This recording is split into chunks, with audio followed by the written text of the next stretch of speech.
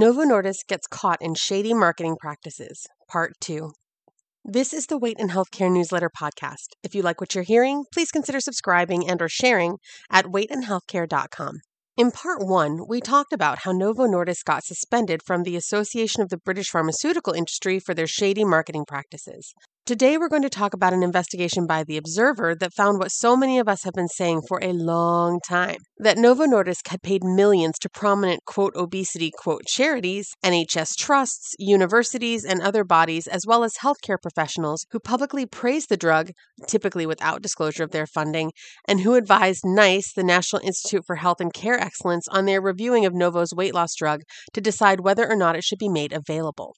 The Observer article, Orchestrated PR Campaign, How Skinny Jab Drug Firms Sought to Shape, quote, Obesity Debate, found that in 3 years, Novo Nordisk had shelled out £21,700,000, about $26,415,301.50 US, over 3,500 transactions which were separate from their research and development spending. The Observer found, quote, the payments include donations, event sponsorship, grants and other fees to prominent, quote, obesity, quote, charities, NHS trusts, royal colleges, GP surgeries, healthcare education providers, and universities, on top of £28 million spent by the company on research and development. A further $4 million in payments, such as consulting and lecture fees, went to health professionals, including experts on, quote, obesity. The business also provided financial support for the running of the all-party parliamentary group on, quote, obesity, a cross-party group of MPs and members of the Lords that lobbies the government on health policy, unquote.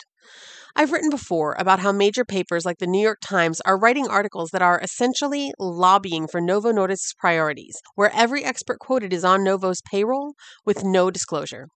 One question I get asked a lot is, how is that legal? First, I'll point out that legal and ethical are two different things.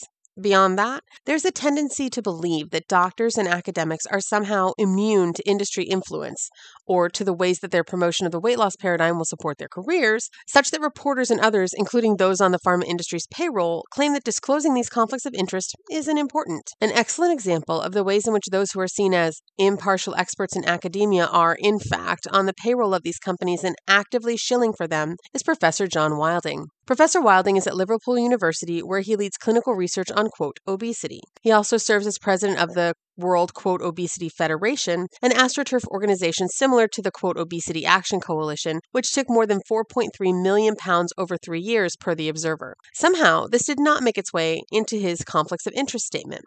Meanwhile, he was quoted extensively in the media recommending Novo's drug Wegovy.